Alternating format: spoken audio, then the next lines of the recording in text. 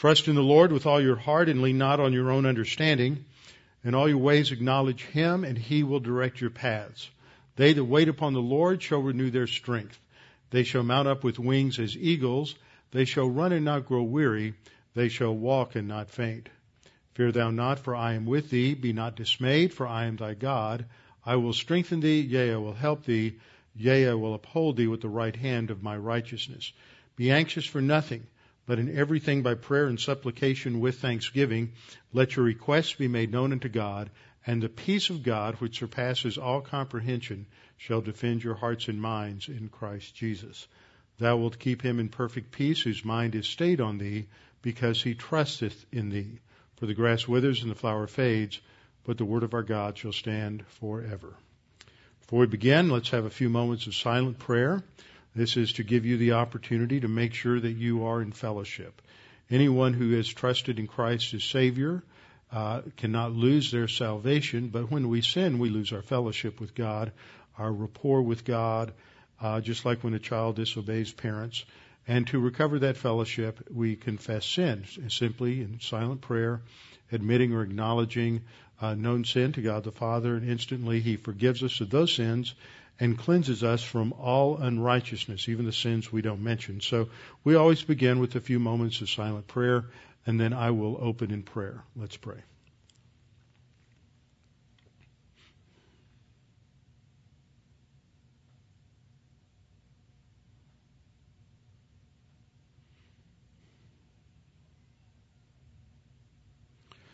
Father, we're so thankful we can come together this evening and to be reminded about your plan and purposes for human history, to be reminded of your grace and how you have supplied everything for us in this church age, that your grace is so magnificent it's beyond anything that we can imagine, anything that we can fathom.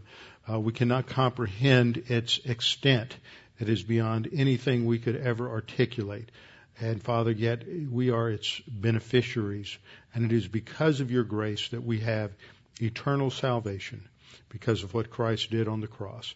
Now, Father, as we continue our study of your plan for the ages, we pray that you will help us to understand the issues that are brought up, that we might clearly and precisely define your word and divide your word so that we can apply it as it should be applied and as you intended it to be applied.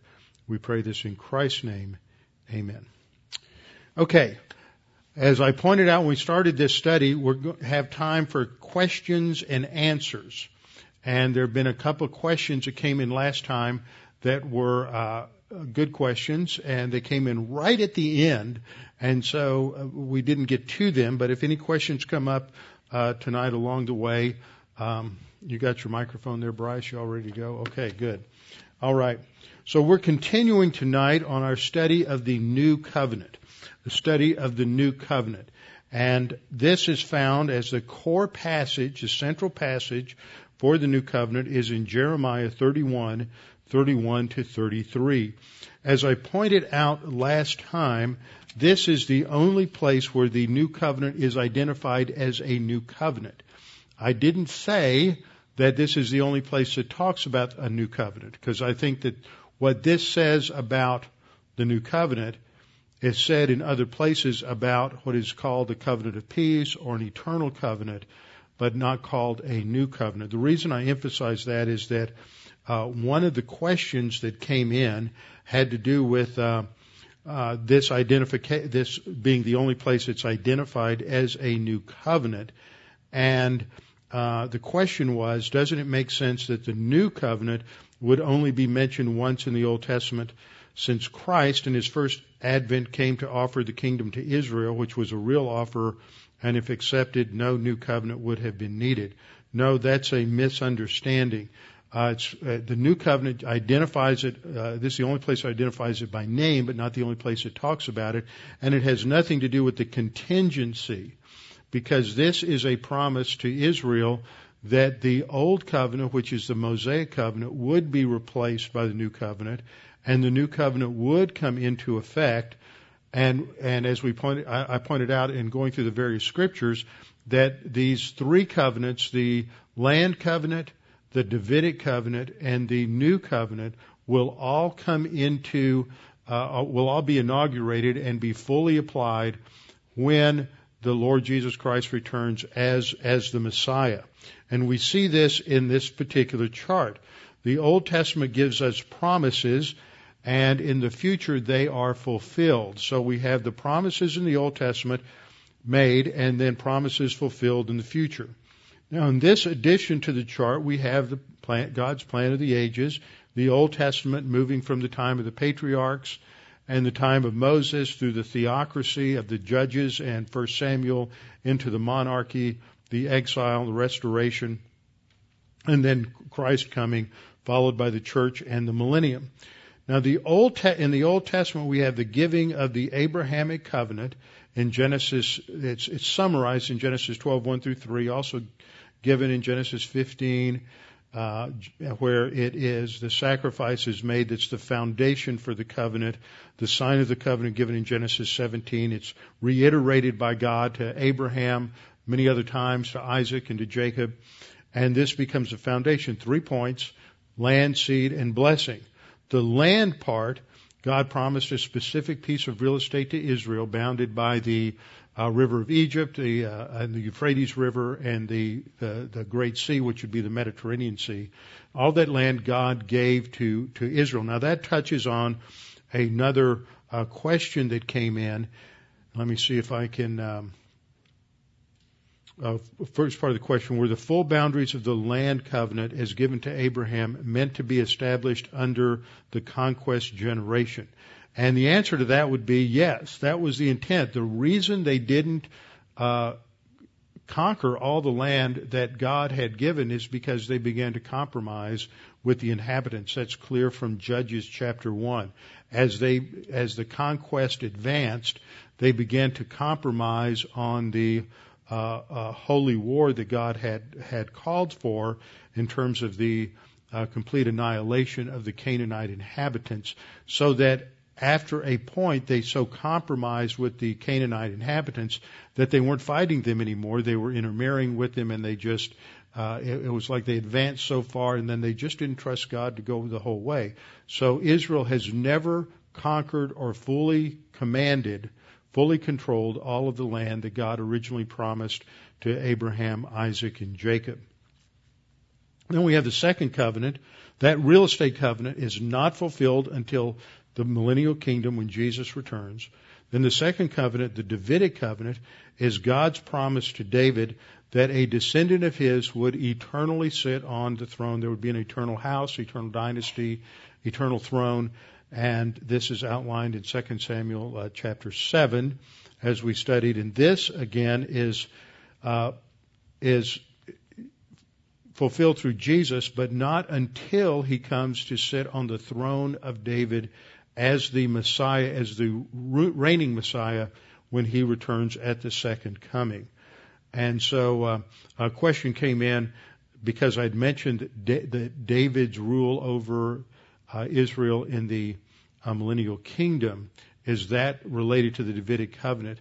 And no, that's not spelled out in the Davidic covenant. We don't really learn that until we get into passages in Ezekiel. Then we have the new covenant, which is what we're studying now, which is the foundation is laid. The foundation for the new covenant is the death of Christ on the cross. But the new covenant, as it's laid out in the stipulations given in Scripture, does not come into effect until the second coming. Because the foundational sacrifice has been made, it is applied in terms of blessings to the present time. But we're not living in the time of the new covenant, because, as I pointed out in the previous class, those conditions aren't met at all today. Conditions such as every believer has so indwelt by the Holy Spirit in a way different from today that there's no need for the Jews to be taught. It's primarily focused on the house of Israel and house of Judah. As somebody pointed this out, which I thought was a great connection to make, is that in Isaiah chapter 2, the Gentiles, nations in the millennial kingdom, come to Jerusalem to learn about God. But the Jews are told that no one will need to even teach their neighbor about God, because they will all intuitively, inherently know all of these things, and that all Jews are going to be saved in the millennial kingdom. There's none that will not trust in Jesus as their Messiah. So that takes us up to kind of where we are. We ended last time. One thing I alluded to last time, but I didn't go to this passage, is in Isaiah 11:11 and 12. Now, if you have your Bible, turn there. This is the key passage here, but I want to look at the context. So often it's important to examine the context surrounding these verses that I put up because they set the stage for what is being said. And in Isaiah chapter 11, in the verses preceding this, we have a focus upon the coming of the Messiah. Verse 1 says, "There shall come forth a rod from the stem of Jesse." Jesse was David's father. Jesse is, as it were, the Davidic house has been cut down to a stump. And out of that stump, a new branch grows. And this branch, that terminology, the branch of Jesse, that's used here in the second part of verse 1, a branch shall grow out of his roots. That's a reference to the Messiah. The rod from the stem of Jesse is a reference to the Messiah. And verse 2 talks about the Spirit of the Lord shall rest upon him. And this is, again, all of this is talking about the Messiah. And then we have the characteristics of the Messianic reign. If you look at verse 5, talking about the Messiah, this branch that comes forth, righteousness shall be the belt of his loins, and faithfulness the belt of his waist. Talking that this is characteristic of the reign of the Messiah. It will be a righteous reign. Verse 6 says, "The wolf shall also lie down with the lamb, shall dwell with the lamb. The leopard shall lie down with the young goat, the calf and the young lion, and the fatling together, and the little child shall lead them." And so talking about this is a totally different scenario than what we have in the world today. The curse, at least as it impacts man's relation to the animal kingdom and the antagonism between animals, is going to be rolled back. That's not going to be in effect during the millennial kingdom. So what we see here, and the lead up to this, sets the stage for the coming of the millennial kingdom in the future. And then we read in verse 11, "It shall come to pass in that day." What day? The day that the kingdom is established. "It shall come to pass in that day that the Lord shall set his hand again the second time to recover the remnant of his people who are left." Key terminology, the second time and the remnant. Now he says in verse 11, this is the second time that God recovers them from, and lists several nations, Assyria and Egypt, Pathros and Cush. These are located in, Cush is located in North Africa, from Elam and Shinar, that's in the lower Mesopotamian Valley area, from Hamath and the islands of the sea, that's Greece and everything to the west out past the west of the Mediterranean. That's covered under the general term, the islands of the sea, as that's used in the scripture. So this is a recovery from all of these places. Now, at the end of the Babylonian captivity, remember you had the first scattering was the northern kingdom, and they're scattered all over Assyria. And their scattering is so far flung that they're often referred to as the 10 lost tribes. That's really a misnomer, because many of the people the Jews who lived in the northern kingdom, fled the northern kingdom, fled from Israel in the north to Judah in the south as the Assyrians were advancing on them. And so they maintained their identity, they knew who they were, and even to this day you have Jews who know that they're from one of those tribes. There were many Jews who were scattered in the Assyrian Empire who probably lost their identity, but they're scattered far and wide. Jewish communities have shown up in India, in China, in all of these different areas in the not just the Middle East, but towards Asia itself, that are the result of these communities that never returned back to Israel. So this is talking about a massive return. At the end of the second at the end of the exile, the first return occurs under Zerubbabel in 538, and it's about 45,000 Jews. There are a couple of other returns that occur under Ezra and Nehemiah over the next 150 years, and they never amount to a huge number, and they're coming back from Babylon. There's some that return once they reestablish the temple, which is the second temple under Zerubbabel. There are others that return, and by the time you get to the time of Christ, you had a sizable Jewish community, but it didn't even amount to probably more than a third of worldwide Jews. So it's not a worldwide return that takes place prior to the coming of Christ.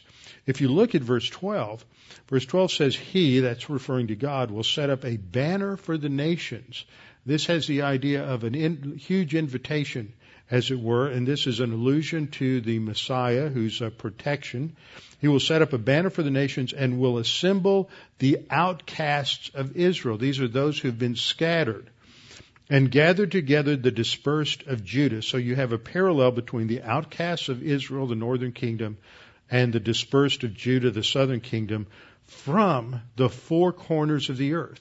Now that's a key phrase, because you don't have a return of Jews from the four corners of the earth at any point to this day. It is happening in our generation. They are coming back from the four corners of the earth. But until the first Aliyah, which began in the 1880s, and you begin to have Jews returning from Russia and from Eastern Europe, and that was the beginning, and you've had numerous aliyahs or migrations of Jews back to Israel since. Until the last 100 years, you didn't have this massive return. Today, we have almost 50% of Jews in the world. We're at about 48% to 49% of worldwide Jews now live in Israel. That's massive. I believe that's either fulfillment or pre-fulfillment of prophecy, setting the stage for the second coming, which is at the end of the tribulation. Has nothing to do, it doesn't have anything to do with the rapture. It has to do with the beginning of the tribulation, rather. And so it's setting the stage for that. Now, that would be the first return. This verse is talking about the second return. The second return is a worldwide return that occurs when Israel is recovered at the end of the tribulation. Now, that's the second return. That means there can only be how many returns in history? Worldwide returns? 2. That's the second one that comes at the end of the tribulation. So when's the first one? Well, it seems to me that what we're seeing now is the first one. So that's why that's significant. Last time I also concluded by looking at Romans 11:25 to 27 as a New Testament reference to the New Covenant, where it's established that there will be this universal salvation or deliverance of Israel and their material prosperity in the land. I want to go back and look at that verse very briefly before we go on. In this section, Paul concludes his section of Romans 9 to 11, which is a focus on Israel and God's plan for Israel.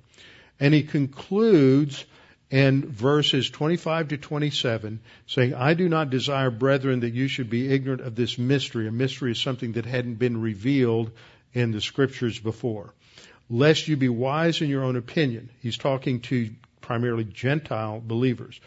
He says that blindness in part has happened to Israel until the fullness of the Gentiles has come in. And the grammar is really interesting there. The Greek word until indicates that when this condition is met, the fullness of the Gentiles, then the blindness ends, and that there be a full openness on the part of Israel to the gospel. And then he says, and so in this manner that I'm about to tell you about. It's a forward-looking word. He's saying, and thus in this way, this way, all Israel will be saved. How will this occur? The deliverer will come out of Zion, and he will turn away ungodliness from Jacob. And that idea is that when the Messiah comes, he turns back ungodliness and apostasy from Israel. Concluding by saying, for this is my covenant with them. God is saying, this is when I will fulfill my covenant with them, when I take away their sins. Now, this idea that he says, and so in this manner all Israel will be saved, this isn't talking about individual justification, individual deliverance from eternity in the lake of fire. That's not what it means. Nowhere else in Romans does the word saved refer to that. Remember in Romans 5, 9 and 9 through 11, Paul said, we have been justified, looking back to the point of when we trust Christ as Savior. We have been justified in the past, that we shall be saved in the future. In Romans, Paul is very careful to distinguish justification from salvation. Justification is what secures our eternity in heaven and frees us from an eternal destiny in the lake of fire. Salvation often focuses on the culmination of that process when we're face to face with the Lord and in heaven. It also has, in several contexts, Romans 10:11 being one of them, quote from the Old Testament from Joel 2, that salvation refers to physical deliverance. The time frame for the fulfillment of 11:26 is when Israel is rescued by the Messiah from the armies of the Antichrist. So I believe this is talking about that physical rescue of Israel when the believing Jews have fled into the hills of Judea and across into what is now modern Jordan, the area of Basra and Petra, and that they will there call upon the name of the Lord, and Jesus, the Messiah, will come and rescue them and deliver them. I believe that that's what 11:26 is talking about, is because Paul consistently avoids using the word saved for as a synonym for justification. Okay. Just a pause there. Any questions so far? Coming in from you? Okay, we're clear so far. Okay, now let's look at the relationship of the church to the new covenant. The relationship of the church to the new covenant. In several places, the New Testament talks about the new covenant in the context of the church. This gets a little confusing for some people because we have a Bible that's divided into the Old Testament or covenant and the New Testament or covenant. The word translated testament is the same word that's translated covenant. So if we're now living in the New Testament period, doesn't that mean that we're living under the new covenant? It sure sounds that way because of how we use that term to describe what we have as the church age documents, the Gospels, Acts, and the Epistles. But that's a misunderstanding of how this terminology is used, as I'll point out. So there are several places where the new covenant is related to the church, and as I pointed out last time, in every place where the new covenant is talked about in terms of who it describes, who's involved, it's always between God on the one hand and the house of Israel and the house of Judah on the other hand. There's never a mention of a covenant with the church. But this is an issue for people. So we want to take it very carefully and look at these verses. First place that we have a mention of the new covenant occurs at Passover as our Lord is celebrating the Seder with his disciples the night before he went to go to the cross. And while he's observing the Seder meal, as we state every time we have the Lord's table, he takes two of the elements and gives them new meaning. He goes through, it's a normal, traditional Jewish Seder, but when he comes to the bread, he breaks the bread and gives it a new meaning. He says, this is my body which is given as a substitute for you. Then he comes to the cup, the third cup, which is called the cup of redemption. Now, these terms developed not because of scriptural mandate that we know. We don't really know where these terms and some of these added elements took place. Some of them took place during the first temple. Some took place during the second temple. Some of them obviously were authorized by prophets in the Old Testament. We just don't know. That's an argument from silence. But it's this third cup that's called the cup of redemption. That's the Messiah's mission from the Old Testament, from passages like Isaiah 53, several others. He's the Redeemer of Israel. So he says, this cup, he's taken the cup, and he says, this is the new covenant in my blood. He identifies his death on the cross. That's the significance of the phrase, in my blood. Scripture talks about the blood of Christ, the shed blood of Christ. All of these are terms that are somewhat metaphorical. That is, they are not talking about the literal blood of Christ. They're used the phrase shed blood, or someone's shed his blood, or the blood of someone is a metaphorical way or descriptive way of talking about their death. Genesis chapter 9, in the Noahic covenant, we read, anyone who sheds man's blood, by man his blood shall also be shed. So this is a foundation for understanding the biblical emphasis on capital punishment for murder.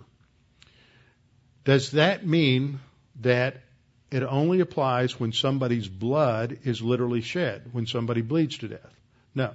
In fact, when in our studies of idioms, our studies of figures of speech, we realize that when you use a figure of speech, the literal meaning of the terms is no longer significant. It takes on the phraseology takes on its own meaning and has its own meaning. For example, if someone suddenly becomes embarrassed or shy and they can't really articulate what they want to say, we might say that the cat's got your tongue.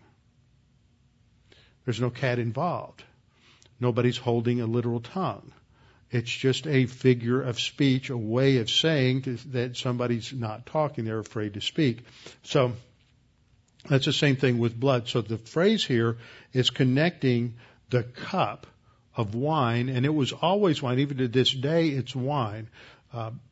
Baptists, or probably Methodists in the early 19th century, were teetotalers.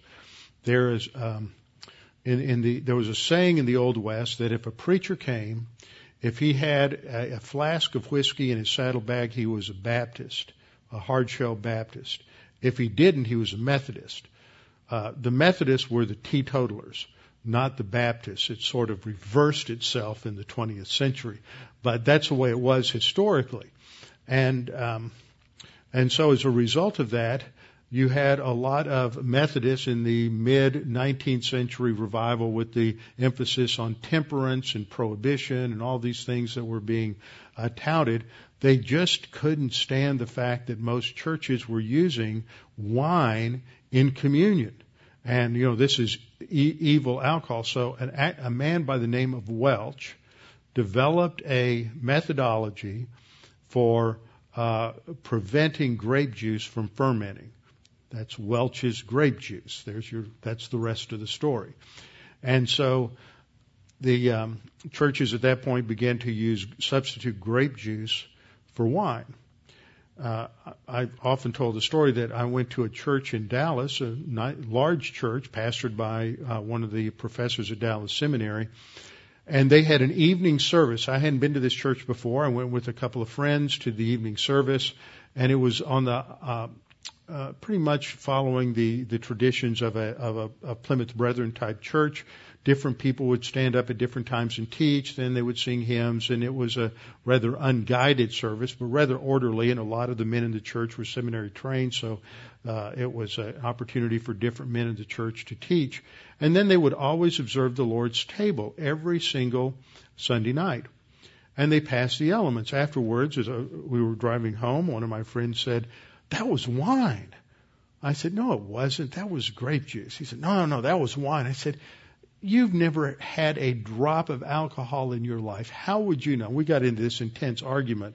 And what I came to find out is that at this church, their tradition was that the inner circles of the communion tray were wine for those who wished to have wine, and the outer circles, in case someone was alcoholic or had a problem with wine, were grape juice. And I had taken grape juice and he had taken wine, and so we argued for quite a while over the fact that he didn't know what wine tasted like or couldn't distinguish it from grape juice. That was great fun. But anyhow, so it's the deep red color of the wine that reminds us of the color of blood. So what we have here is a double imagery. The wine is a picture of shed blood, But the shed blood is a picture itself of the spiritual death of Christ, which is when He's separated from God the Father on the cross between 12 noon and 3 p.m. That's when God the Father poured out upon Jesus Christ the sins of the world, and He paid the sin penalty. After it was completed, the Apostle John says, after it was finished, tetelestai, meaning after it was all completed, perfect tense verb indicating it was over and done with. After it was completed, he says, tetelestai, Jesus said, tetelestai. He wants us to get the point that Jesus had already finished and completed everything before He died physically. And then it was after His death physically that the Roman soldier pierced His side with his spear, and out came blood and water, as the Apostle John says. It was a separation of the blood into serum and red corpuscles, indicating that death had already occurred before the spear thrust. When you're hanging on the cross and your insides are all your intestines are being pushed up against your diaphragm, that what happens after you suffocate is your blood separates above your diaphragm, and then when that's pierced, what comes out looks like blood or water. Now, what Christ is saying here is this cup is the new covenant of my blood. His death on the cross establishes or is the foundational sacrifice for the new covenant. It doesn't mean that the new covenant is going into effect. It doesn't mean the new covenant is operational. It just means the foundation, the sacrifice for it, is accomplished. One of the things we see from looking at the Old Testament, where you have the land covenant given, but nothing is fulfilled. The Davidic covenant is given, nothing is fulfilled. The new covenant was given, but nothing was fulfilled. So certain things can happen without things being enacted or brought into effect. Second passage, and this is the one that most people go to, in 1 Corinthians, that's the third one most people go to. The first one, 1 Corinthians 11:25, is simply a repetition by Paul of what Jesus said at the Last Supper. And he's quoting what the Lord said, this cup is the new covenant of my blood. And so it's not adding anything new to the topic. The third use in 2 Corinthians 3:6 states, who also, that is referring to God, who also made us ministers of the new covenant. So the question is, in what sense is a Christian a minister of the new covenant? And I would answer this by saying that the new covenant goes operational in the future when the kingdom is established. We are going to rule and reign with Christ in that future kingdom. Therefore, our life today is in preparation for that kingdom. What we are announcing today is that there is a future kingdom, and as believers, we need to be preparing for it. Because when we are evaluated at the judgment seat of Christ, then those rewards that we are given directly affect our roles and responsibilities in the kingdom. So today we're teaching people. I'm teaching you about the kingdom. I am a minister of the kingdom. That doesn't mean the kingdom is in effect now. It doesn't mean the new covenant is in effect now. But it does mean that that's what we're looking forward to. That's what we're in training for. And that's what we're preparing for. So it doesn't mean or imply that the new covenant is operational yet. Hebrews 7:22 and 8:6 are some other passages. Hebrews says much more about the new covenant than other passages of Scripture. It emphasizes that Christ is the mediator of a better covenant. It's in Hebrews 7 that the writer of Hebrews indicates that the priesthood, the Aaronic priesthood, the priesthood of Aaron from the Old Testament, is inferior to the priesthood of Christ. And that is because Christ came and establishes a new and better covenant. This leads up to the passage in Hebrews 8 where the writer of Hebrews quotes from Jeremiah 31:31 to 38. So let's just look at a couple of these passages. Hebrews 7:22 states, so much the more also Jesus has become the guarantee of a better covenant. It's not in effect yet, but his death is the foundational sacrifice, and that's a guarantee that the new covenant will eventually come into effect. It will become operational. In Hebrews 8:6, We read, but now he has obtained a more excellent ministry, referring to Christ in his advent to heaven. As he ascended to heaven, he's seated at the right hand of the Father. He is our high priest in heaven. That's the more excellent ministry. But as much as he is also the mediator of a better covenant, which has been enacted on better promises. What this is saying is that the promises and prophecies of the Old Testament related to the Messiah were fulfilled at the first coming with the sacrifice that was made by Christ on the cross. That establishes. It's not that the covenant being enacted on a better promise doesn't mean it's gone into effect or gone operational. Because as I pointed out, as we went through all those Old Testament passages last week, none of those characteristics are true today. There are things that may be similar, but the totality is not true today. And we've learned from also by comparing those passages that it emphasized that when the new covenant goes operational, a regenerate Israel will be restored to the land with a Davidic king on the throne. We don't have a Davidic king on the throne. Israel is not restored to the land as a regenerate nation. Therefore, we can't be in any way, shape, or form under the new covenant. Hebrews 9:15, we read, for this reason he is the mediator of a new covenant, so that since a death has taken place for the redemption of the transgressions that were committed under the first covenant, those who have been called may receive the promise of the eternal inheritance. See, it's connecting the new covenant and its fulfillment to the reception of that eternal inheritance. That does not come for the church age believers until the judgment seat of Christ, and it's not activated until Jesus returns and establishes his kingdom. Hebrews 10:16 talks about another covenant. The same covenant, uses the term covenant again. Hebrews 10:16, this is the covenant that I will make with them after those days, says the Lord. I will put my laws upon their heart. So we don't see that today where God's laws are upon the heart of every Jew. This is not true today. And on their mind I will write them. That is not in effect today. So that is a quote from the Old Testament talking about what it will be like when the new covenant is established. Hebrews 10:29 states, how much severe punishment do you think he will deserve who has trampled underfoot the Son of God and has regarded as unclean the blood of the covenant by which he was sanctified and insulted the Spirit of grace? The term blood of the covenant there simply refers to the death of Christ on the cross, which is the foundation for the new covenant. Then we come to Hebrews 12:24. Jesus again, third time now, is described as the mediator of a new covenant. And it's a reference to his sacrifice because there's the mention there of the sprinkled blood, which speaks better than the blood of Abel, going back to that first murder in Genesis chapter 4. And then we come to Hebrews 13:20, the last mention of a covenant in Hebrews. Now the God of peace, who brought up from the dead the great shepherd of the sheep, through the blood of the eternal covenant, even Jesus Christ our Lord. So again, it's talking about just the death of Christ that established or provided the foundation for the new covenant. So here's the point. When we look at Scripture, sometimes we read things into we have preconceived notions and we read things into what the text says and as if we're living in the time of the new covenant. But when you look at these passages, the only thing that they emphasize for the present time is that the sacrifice that's the foundation of the new covenant has been established.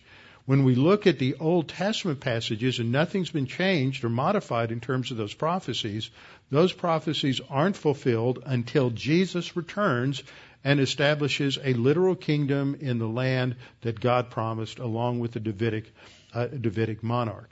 So in conclusion with this, we go back to our chart, and what we see is that each of these three covenants that are expansions on the Abrahamic covenant, the land covenant, the Davidic covenant, and the new covenant, find their fulfillment at the beginning of the millennium. Okay? I don't know if anybody has any questions at this point. This would be a good time for questions. You got a question? Okay. Effie? Could you possibly say that the church is a fulfillment of the new covenant in part? No.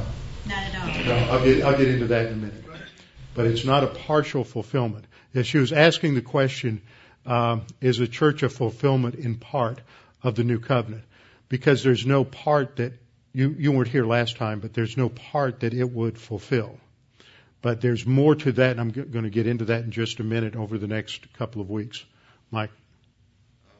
Robbie, you may not want to get into this right now, but can you help me understand how the church relates to Israel in the millennial kingdom? Because at the point of the millennial kingdom, the Jews will have accepted Jesus as the Messiah, which is what right now constitutes us being members of the church. Right. We'll go into that in detail, but the short answer is that the church, that Israel, the question he was asking is to clarify the relationship between the church and Israel in the millennial kingdom. Israel has an earthly destiny. They have an earthly kingdom, and they will be on the earth. You will have a regenerate Israel during the millennial kingdom. You will have the millennial temple will be operational with millennial sacrifices. We'll get into all those details when we get to that dispensation. The church is in Christ, and everything will flow because of our position in Christ. We are in our resurrection bodies, and we are glorified, and we are ruling and reigning. We're part of the theocratic administration during the Messianic kingdom. So we're going to be ruling and reigning probably over the nations during the millennial kingdom. Israel, then you have the Old Testament saints and Jewish tribulation saints that are in resurrection body, and I believe they'll be involved in the administration of Israel during the millennial kingdom. So that's the short answer. We'll get into more details on that when we get there. Okay, Bryce? We have a question from Tony in Kearney, Nebraska.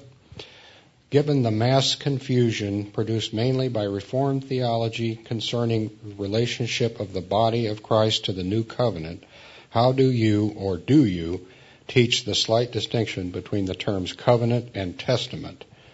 Given that the Greek word for both English words is the same, what do you make of the authorized version's non-use of the phrase new covenant, but New Testament in Matthew 26:28 and all the Pauline epistles to the church? Well, they all relate. As he points out, the Greek word is diatheke.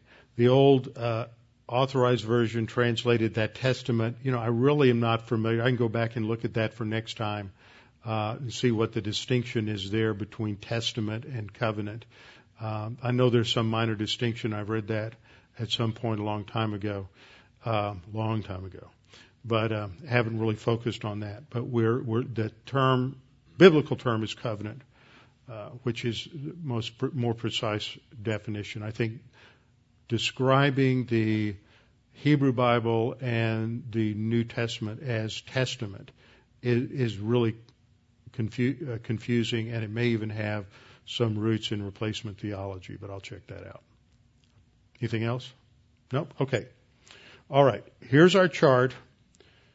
We're looking at the time that all of these covenants come into effect. Now, one of the things that we ought to just clarify here, because people come from different backgrounds, basically there have been questions about how to interpret all of these different passages. And there's a couple of different views. In covenant theology, which is the theology that came out of Reformed theology. Now, that may be a new term for some of you. Reformed theology refers to that aspect of the Protestant Reformation that was influenced by John Calvin and the school at Geneva. And so they referred to themselves as reformers, and you have the Reformed Church, as opposed to those who followed Luther in Germany and in Scandinavia who were Lutherans, and those who later were Baptists. So you had the Reformed Church, and you had different branches, and they still had state churches. So you had the French Reformed and Dutch Reformed You had a lot of Reformed emphasis in Anglican theology. You had the Scottish Reformed Church, which later develops into Presbyterianism and Congregationalism, and that had to do with how they understood church government. So the Reformed theology basically covers that whole realm of theology that traces itself back to the theology of John Calvin. And in covenant theology, we have a view of interpreting Scripture that is not consistently literal. Going back to the beginning when I started introducing dispensationalism, there are three key elements to dispensationalism. The first is a consistent literal hermeneutic. Key word is consistent. Second is this leads to understanding a distinction between God's plan for Israel and God's plan for the church. These are two distinct entities. This is one reason you don't have a partial fulfillment of the new covenant in the church, is because everywhere the new covenant is mentioned, it's a new covenant with the house of Israel and the house of Judah. It's not with the church. Then you have, so within covenant theology, you have this replacement idea that the church replaced Israel. Israel rejected Jesus. They're the Christ killers. Incidentally, one of the big news items that came out today was that the United Presbyterian Church USA in their economic investment group voted for divestment. That's a nasty word that means that they're going to take all the money that they have. They're not going to invest in any companies or anyone who invests positively in Israel. And it flows out of their replacement theology. I think the vote on their board was 45-10, which is a huge majority. Now you've got to understand something about UPCUSA. That's the initials for the United Presbyterian Church USA. This is the mainline denomination. They're members of the World Council of Churches. World Council of Churches has always been anti-Zionist, anti-Israel, and that's always the seedbed for anti-Semitism. That doesn't mean that every one of them are anti-Semitic, but they hold to a form of a belief system that's the historic soil out of which anti-Semitic weeds have grown. And so this is part of the problem. So it's not surprising that there are other conservative evangelical Presbyterian denominations that hold to replacement theology, but they wouldn't go that far. They're evangelical, and they're not. They accept the authority of Scripture. The United Presbyterian Church, like the United Methodist Church and like the United Church of Christ and the Episcopal Church of the U.S., has pretty much rejected biblical authority across the board. So the Old Testament has no authority for them. The Abrahamic Covenant has no authority for them. They basically have thrown out the authority of God for the authority of man, and they're running a true man-made religious system. And so it's not surprising that they would take such a move against Israel. But anti-Semitism historically, Christian anti-Semitism, has its roots in this kind of replacement theology, and covenant theology held to this. Lutheran theology held to forms of replacement theology. Roman Catholic theology, going back to about the 3rd century with Origen in the early church, an allegorical interpretation, held to a replacement theology. This was the soil out of which Christian anti-Semitism historically grew. Now, within covenant theology, they believe that Israel has no future at all because they rejected Jesus.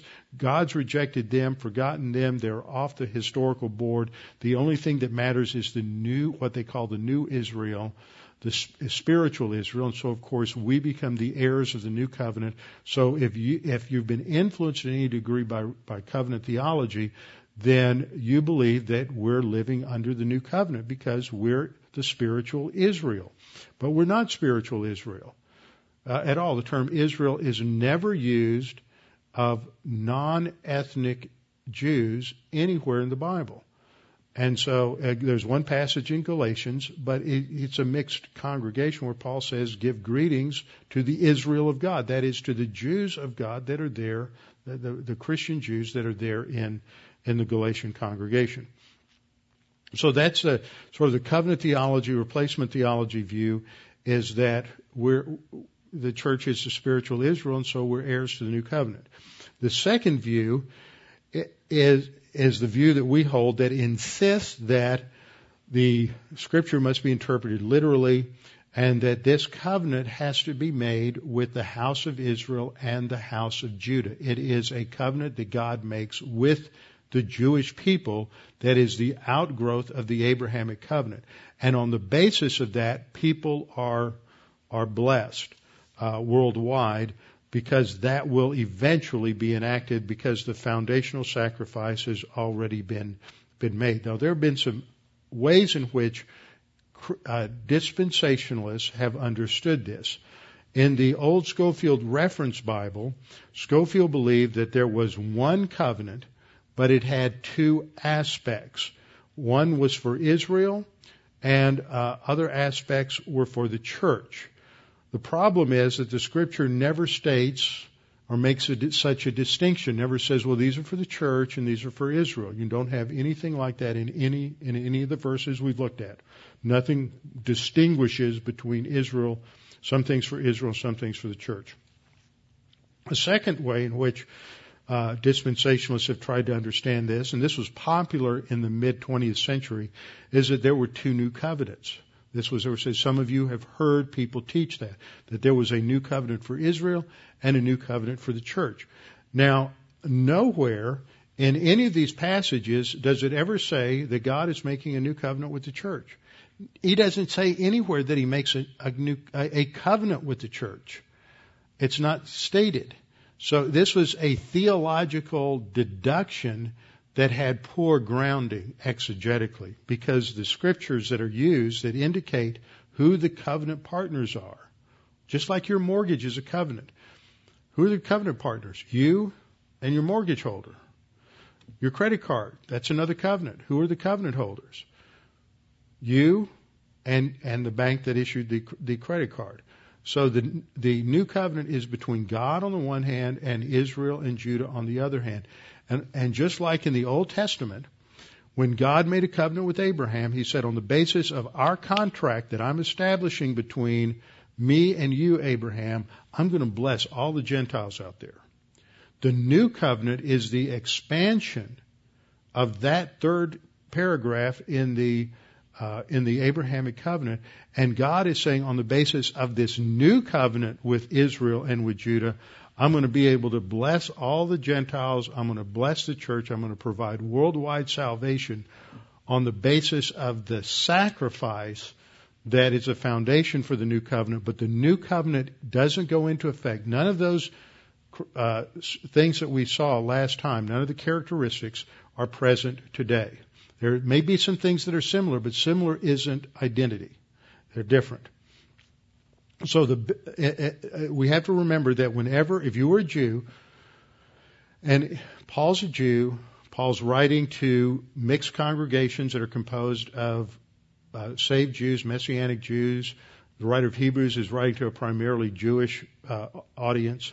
That when they heard the word new covenant, they would automatically be thinking of a literal fulfillment of Jeremiah 31. The reason I make that point is there's nothing in any of these passages to qualify or change the meaning that's originally given in the Old Testament passages. So there's nothing new given to say that it's with somebody else or for somebody else. So the most consistent way of understanding this is that there's only one new covenant, just as there's only one Abrahamic covenant, one Palestinian covenant, or one Davidic covenant.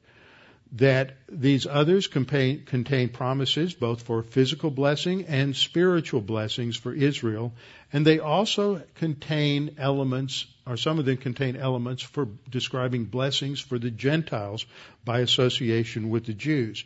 So the new covenant, just like these other covenants, is with the house of Israel and the house of Judah, and it describes blessings for the Jews, but also the extension of spiritual blessing to the Gentiles.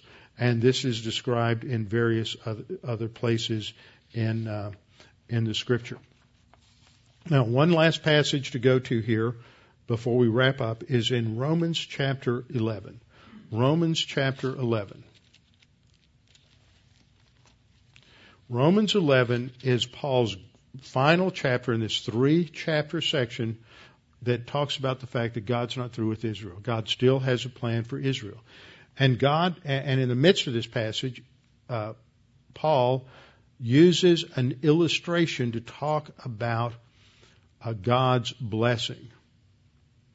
And he starts this in verse 23. Actually, it's earlier than that. Let's go back to I was looking at the conclusion, going back to verse 16, just to get the context.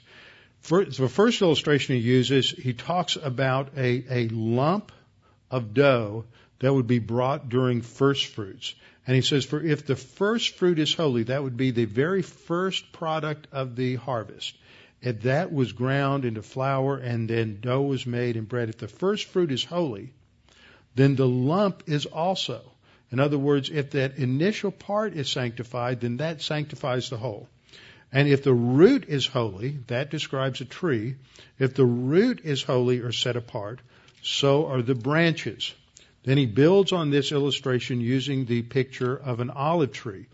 If some of the branches were broken off, so you have this picture of this olive tree, and you have the roots and the trunk and then the branches. This is the root. Some people think the root is Israel, or the root is the Scripture. The root is the Abrahamic covenant. What Paul is describing here is blessing. The root is the Abrahamic covenant that provides blessing and nourishment to the branches. But some of the branches can be broken off. They're not the natural branches. The natural branches describe the Jews who have a natural physical relationship to the Abrahamic covenant. Paul says if some of the branches are broken off in you, that is you as Gentiles, if you being a wild olive tree were grafted in among them. So in agriculture, you can take different trees. I've had some pictures before of a cherry tree I took in Norwich, Connecticut, where red blossom cherry blossom tree was grafted onto a white cherry blossom tree outside I think it was the First Congregational Church in Norwich. And so you get there at the right time of the spring, you've got half the tree's white blossoms and half of its pink blossoms. And you can do the same thing with a cherry tree. You have with an olive tree, you have a natural olive tree. You break off branches and you graft in wild olive branches, and they grow into the tree, and they partake of the same roots and nourishment as the natural branches. And so the Gentiles are described as wild olive branches. Arnold Fruchtenbaum, by the way, married a Gentile, and he always referred to her as his wild olive branch. So, Paul says in developing this analogy, he says, you were grafted in among them, and with them became a partaker of the root and the fatness of the olive tree. Participate in the blessing of the Abrahamic covenant. And Paul says, don't boast against the branches. Don't act like it's anything inherent in you that makes you special. But if you do boast, remember that you do not support the root, the Abrahamic covenant, but the root supports you. You will say then, branches were broken off that I might be grafted in. Well said. Because of unbelief they were broken off. That is the reason the Jews did not maintain this position of blessing with the Abrahamic covenant, is because of unbelief. And so they are removed in discipline. They were broken off, and you stand by faith. Don't be haughty, but fear. For if God did not spare the natural branches, he may not spare you either. Therefore consider the goodness and severity of God. On those who fell, severity, but toward you goodness. If you continue in his goodness, otherwise you also will be cut off. And so this is his picture here, is that the Abrahamic covenant then becomes the foundation for blessing for everyone in the world, for Jews and Gentiles, on the basis of faith alone in Christ alone. So that summarizes these issues with the new covenant. One of the things we're going to get to that's really important next time is dealing with some of the interpretational issues, because in covenant theology, where they do not believe in a literal future millennial kingdom, they interpret certain key passages in a non-literal way. And this really affects your interpretation in Acts 2 and Acts 3, and how you come up with their view that the church is the new recipient of the new covenant, and why we're living under the new covenant. And we have to go through very carefully some of these issues because you may not be aware of them, but they influence how many people read the Scriptures. So we need to go through these and deal with some of those hermeneutical issues next time. And so we'll do that. Any other questions before I wrap up? Okay? All right, let's close in prayer. Father, thank you for this time when we can look at your word and understand that you have given us such a tremendous blessing that's all due to your grace, it's due to your goodness toward us, and you have provided us such a magnificent blessing through Jesus Christ, who died on the cross for our sins. He laid that sacrifice for us, that foundation for the new covenant that has not yet come into effect but will in the future. And Father, we pray that you will help us as we think through these issues very carefully to understand what your word says and how you have described these things, that we may accurately handle your word. We pray this in Christ's name. Amen.